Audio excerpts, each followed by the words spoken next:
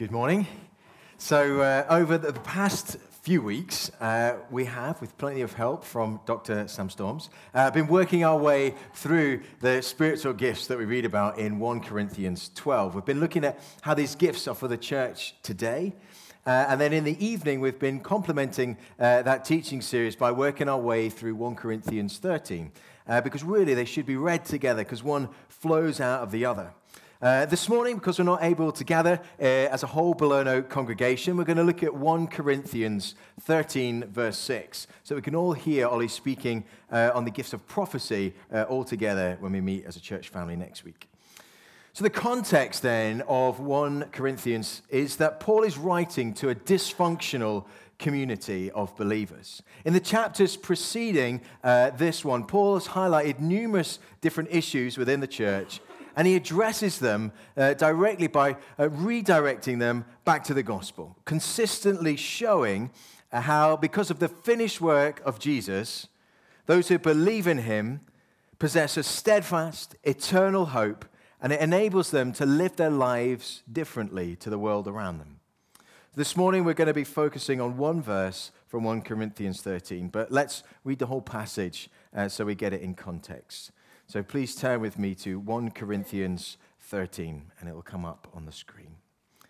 If I speak in tongues of men or of angels, but do not have love, I am only a resounding gong or a clanging cymbal. If I have the gift of prophecy and can fathom all mysteries and all knowledge, and if I have faith that can move mountains, but do not have love, I am nothing. If I give all I possess to the poor and give over my body to hardship that I may boast, but do not have love, I gain nothing. Love is patient, love is kind. It does not envy, it does not boast, it is not proud. It does not dishonor others, it is not self-seeking, it is not easily angered. It keeps no record of wrongs. Love does not delight in evil, but rejoices with the truth. It always protects, always trusts, always hopes, always perseveres. The church in Corinth, who Paul was writing to, was in a terrible condition. In fact, no church planted by Paul had ever gone as badly wrong as this one.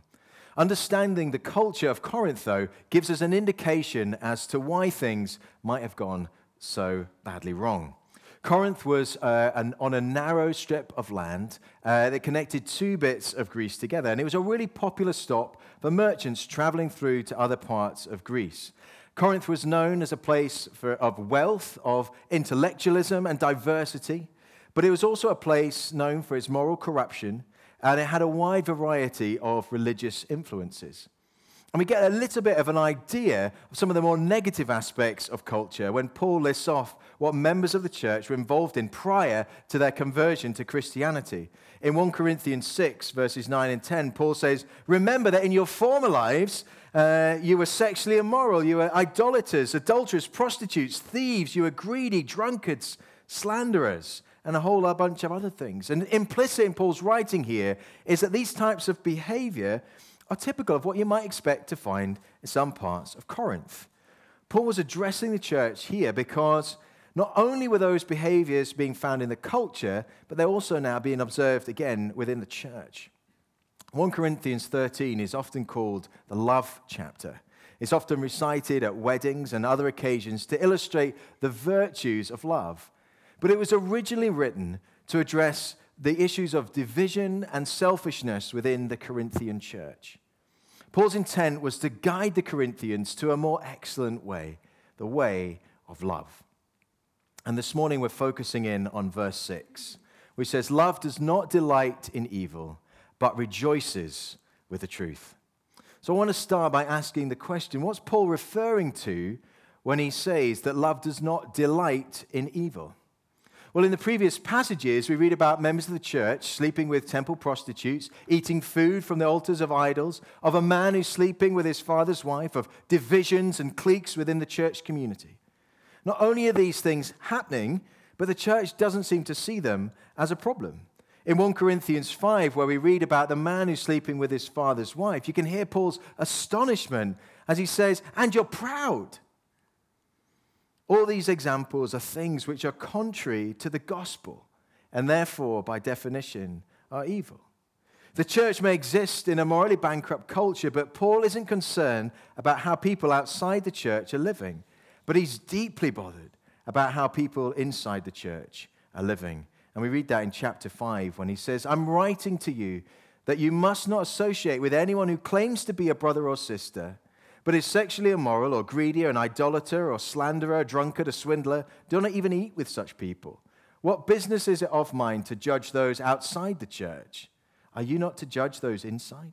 God will judge those outside. Expel this wicked person from you. Essentially, Paul's saying the culture around, people are living how they like, seemingly without consequence, but you're called to live differently. Let the people in culture live how they want and leave their behavior to God to address. But inside the house of God, do not delight in these things, because love grieves over what's evil. It longs for righteousness, for goodness, for holiness. Paul's commanding the Corinthian church, where divisions and immorality are prevalent, instead to rejoice in the truth. But what is the truth? In the film A Few Good Men, there's a famous courtroom scene where Lieutenant Caffey, played by Tom Cruise, is addressing Colonel Jessup, played by Jack Nicholson. Jessup says, "You want answers? I think I'm entitled. You want answers? I want the truth." And then the famous line, "You can't handle the truth." So often, I think that if Jessup was addressing our Scottish culture, he would say, "You don't have any truth." Over time, the meaning of the words becomes distorted and confused. So we need to establish, what do we mean when we say the word truth? Well, William Lane Craig defines it as this. He says it's a statement or proposition is objectively true if and only if it corresponds to reality. So here's just a whistle-stop tour of how here in the West we've tried to find the answer to the question concerning truth. So in the 17th century, we have the philosopher René Descartes, who coined the phrase, cogito ergo sum, I think, therefore I am. The pinnacle of this process was that one must dissolve all doubt before arriving at truth. However, the problem is that we can place doubt on every single thing. And so the only thing that we can be certain about is that because I'm thinking about such things, I must exist. I think, therefore I am. As we move then into the 18th century, Scottish Enlightenment philosopher David Hume wrote that reason can never produce a thought so strong that it can't be undermined. So really, skepticism is the truth. Everything is subject to our experience. And then we move into the 19th and 20th century, where the dominant thought became modernity. Well, science is the way that we uncover truth. It's how we gather information, how we gather truth about the world that we live in. And then in the late 20th and moving into the 21st century, we move into postmodernity, which says that truth is out of reach and everything is relative. Or as Oprah Winfrey on her website encourages those reading, it's time to start living your truth. Theologian Alex McClellan puts it like this. He said, the focus is no longer on how the world is, but on how we see the world. Instead of facing the pressure to conform to reality, you assume reality conforms to you. Do not work hard to establish what is true and the right thing to do. Simply do what comes naturally and describe it as true and the right thing to do for you. It does sound like a nice way to live, but the only issue is that it's deeply flawed. What happens when people's different reality, different truths come into conflict with one another? Which one should take precedent? And we see in society, in the world around us, that this thinking has led us to polarization, to segregation, and to a self-righteous judgmentalism and conflict. At a conference that I was at this week, the speaker, Mark Green, put up the following slide to give a snapshot of the current UK psyche. He says we're psychologically narcissistic, emotionally anxious, philosophically relativist, spiritually peace-hungry, religiously wary, physically weary, operationally atheist, financially pressured, socially tribal, sexually fluid, politically polarized, technologically dehumanizing, posturally self-righteous. And I don't think that I would disagree with any of these. In our search for truth, this is where we've arrived. We live in a society where we're encouraged to live how we want, to create our own reality, to define the parameters of our own truth. But we also want to feel like what we're doing is right. And that leads us to placing the expectation on others around us to affirm all of our choices and decisions instead of questioning or challenging it. McKellen puts it a little bit more bluntly. He said, instead of disagreeing, we must applaud them and make them feel better about themselves. But he continues to point out the error of this way of thinking by saying the story of the emperor's new clothes, however, reminds us that you cannot make something true simply by affirming it, no matter how hard you try. All the way through the letter, Paul addresses an issue, and he responds by reminding them of the gospel. And he's doing so again here when he says, rejoice in the truth. What is the truth? Well, Paul's very clear. He said it's the gospel. It's the truth that God has stepped into his creation in the person of Jesus Christ to live a perfect life and then demonstrate his outrageous love for humanity by taking the punishment which was humanity's to pay and dying on a cross. And then 3 days after, being raised to life, conquering sin and death once and for all, and ushering in a new eternal kingdom. He now offers as a free gift of grace forgiveness of sin and the promise of eternal life for all who believe in him. Rejoicing in the truth means rejoicing in the reality of Jesus and what he's done. In the Gospel of John, Jesus is recorded as speaking with his disciples, and he makes one of the most outrageous and offensive claims of the Bible. He turns to his disciple Thomas and he says, I am the way, the truth, and the life. Nobody comes to the Father except through me. This means the Christian faith stands or falls on whether it's true. Every claim that Christianity makes is devoid of any value, worth, significance, or hope if it's not true. In chapter 15 of 1 Corinthians, Paul says as such. He says, if the resurrection of Christ isn't true, if it didn't genuinely happen, then the Christian faith has no point. And everyone who believes in it is deluded and should be pitied more than any other person on earth. However, if it is true, it's of the utmost importance.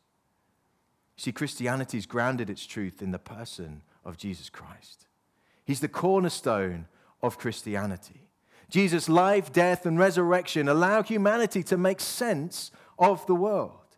It corresponds to the reality of the world, that it's completely broken, and that no matter how hard humanity tries to dig its way out of the mess, it cannot.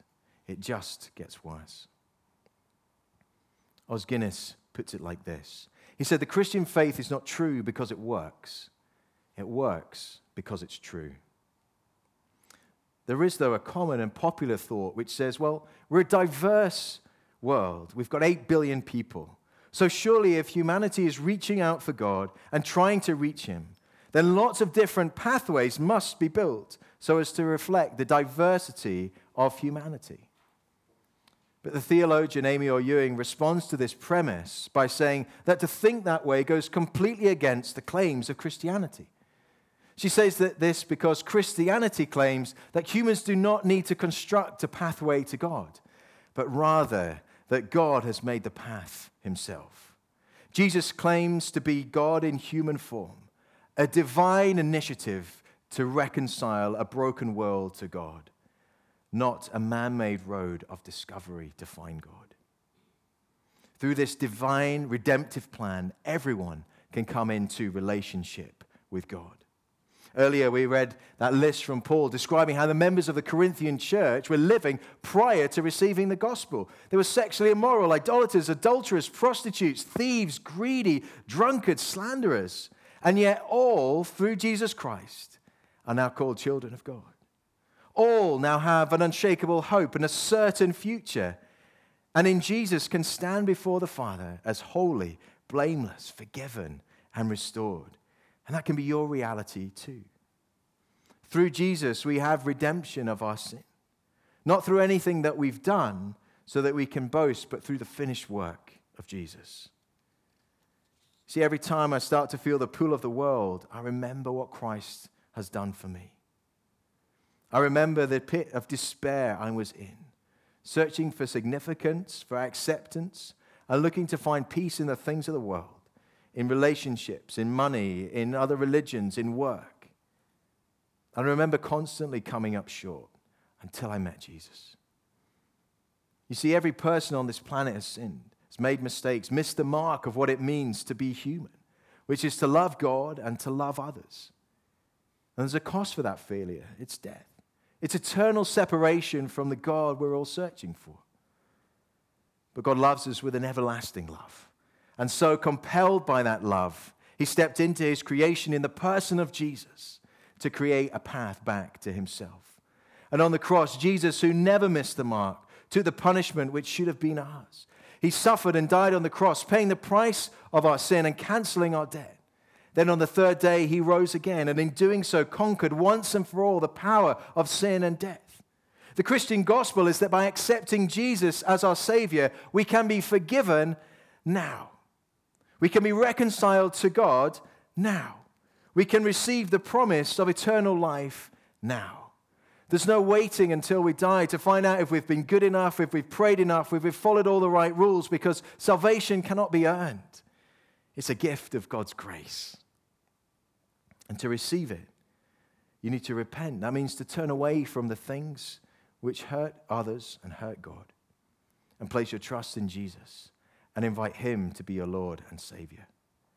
It's about getting off the path that you're trying to create to get to God, which leads to hopelessness, and stepping onto the path which he's already made for you to come to him. It's a decision which will cost you everything, because you no longer live for yourself but for God. However, it will change your life now as you're released from the weight of guilt and the shame of sin. But it also changes your future because it guarantees your eternal destiny and places the hope of eternity within your heart. The gospel message is one of hope and salvation, and it's available to you today. It's not exclusive, but available to every person from every background, from every lifestyle, from every history, from every culture. Jesus died for all, no exceptions. And the gift is on offer this morning. If you want to accept Jesus as your Savior, accept that he is who he says he is, that he is the truth. And I want to invite you to join me in saying a prayer which will come up on a screen. It's a prayer that simply says sorry for the mistakes that we've made. It thanks Jesus for coming and dying on a cross in our place. And then invites the Holy Spirit, the Spirit of God, to come and live in us, to help us live our life for God. And church, I wonder if you would join me in saying this together. Let's pray. Lord Jesus, I'm sorry for the things I've done wrong in my life. Please forgive me. I now turn from everything I know is wrong. Thank you that you died on a cross for me so that I could be set free. Thank you that you offer me forgiveness and the gift of grace. I now receive that gift. Please come into my life by your Holy Spirit to be with me forever, and help me to live my life loving you and loving others. Thank you, Lord Jesus. Amen. And if you've prayed that prayer this morning, whether in person here or you're watching online, then tell somebody. Tell somebody about it. Maybe the person who brought you along. Or email me. My email address is david.lyons@stmongos.org. It's the most important decision that you can ever make. And so we'd love to get alongside you and support you, because this is just the start. Jesus calls us in Matthew 28:19 to go and make disciples, not converts.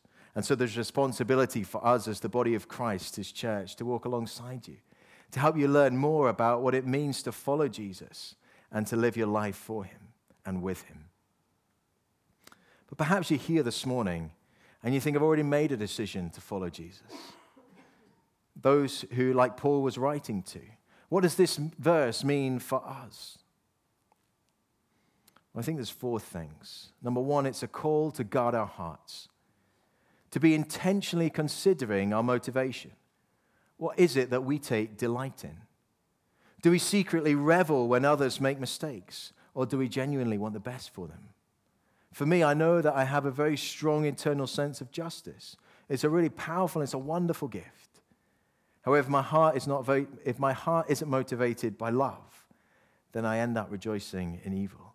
If my motivation for justice to prevail is that I want the other person to be punished or to be hurt in the way that they've hurt others, or for revenge, I'm delighting in evil, as opposed to rejoicing in the truth of the gospel, which is that without Jesus, I'm no better. So I need to think about justice from a place of compassion, of forgiveness, with a heart of restoration. Number 2, it's a call to love our neighbors, all of them. The people in our community, the people in our city, our nation, our world. Those who don't look, speak, think, or act like us. The people who've been displaced and marginalized. Delighting is evil is when we fall in with the zeitgeist of polarization, of segregation, and conflict. We must love our neighbor, even if they despise us. You see, on the cross, we see how Jesus demonstrated love to those who were in the process of crucifying him. Father, forgive them. Rejoicing in the truth means continuing to reach out to our neighbor in love. Number 3, it's a call to pursue truth despite the cost. To keep the gospel front and center in our lives. To not forget what Christ has done for us on the cross. To put Jesus at the heart of all the decisions we make and how we conduct our lives. It means choosing truth, choosing Jesus, even when not doing so would be the easier option. The call is to do this in the little choices we make as well as the big ones. And finally, it's a call to walk by the Spirit. So we're most likely to take delight in evil when our motivation is for self. In John 14, after Jesus says, I'm the way, the truth, and the life, he goes on to say that he will send an advocate, the Spirit of truth, the Holy Spirit, to come and be with us. And when we accept Christ as our Savior, the Holy Spirit comes into our life. It changes everything. It changes how we see the world. It changes what we desire, what we want. Because we want more of God, because the Spirit wants more of God. But we're like a bucket with a hole in it. We leak. And so in Galatians, Paul implores us. He says, keep on walking by the Spirit. Keep on being filled with the Spirit. When we follow the desires of self and make decisions based on what feels good, we end up delighting in evil. So we need to seek every opportunity to be filled with the Holy Spirit, to help us live lives of sacrificial love, where we deny ourselves for the sake of God and for the sake of others. As we draw to a close, we remember that Paul wrote the words of 1 Corinthians 13:6 to address the troubled context of the Corinthian church, a community grappling with division, with immorality, with the challenges of living in a morally bankrupt culture. Paul urges them to embrace the transformative power of love, rooted in the truth of the gospel. Love, as defined in this chapter, is not some sentiment, but it's a powerful force which allows us to oppose evil and rejoice in the truth. The culture of Corinth serves as a reflection of our own cultural moment, where the quest for truth appears elusive and subjective. The prevailing notion that everyone has their own truth has led to polarization, to self-righteous judgmentalism, and conflict. Christianity provides us with a unique perspective, declaring that the truth is a divine initiative found in the person of Jesus Christ, who offers redemption, reconciliation, and eternal life to all who believe in him. His life, death, and resurrection anchor the Christian faith in objective truth. The call to rejoice in the truth is an invitation to accept the gift of grace offered by Jesus, leading to forgiveness of sin, transformation, and eternity being placed in our hearts. It's accessible to all, transcending backgrounds, lifestyles, and histories. By embracing this truth, we find the strength to live self-sacrificial lives, pursuing love for others as we walk by the Spirit, and allow the transformative power of divine love to guide our actions and our motivations. In a world marred by moral confusion and relativism, the message of 1 Corinthians 13:6 offers a steadfast foundation. As we navigate our complex and ever-changing world, let us remember that love delights in the truth, and the ultimate truth is found in Jesus Christ. Let's pray. Heavenly Father, we thank you for truth. We thank you for the power of the gospel.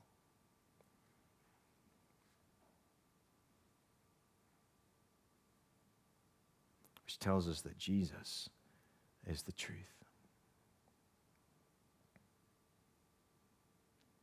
That it's not something that we can earn or deserve.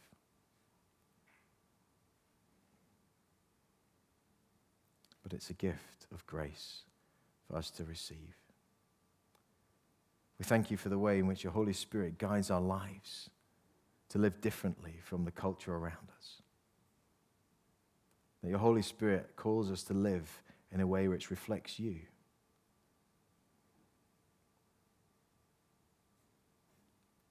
We can't love our neighbor without your help. So would you send your Holy Spirit to fill us afresh this morning? Come, Holy Spirit.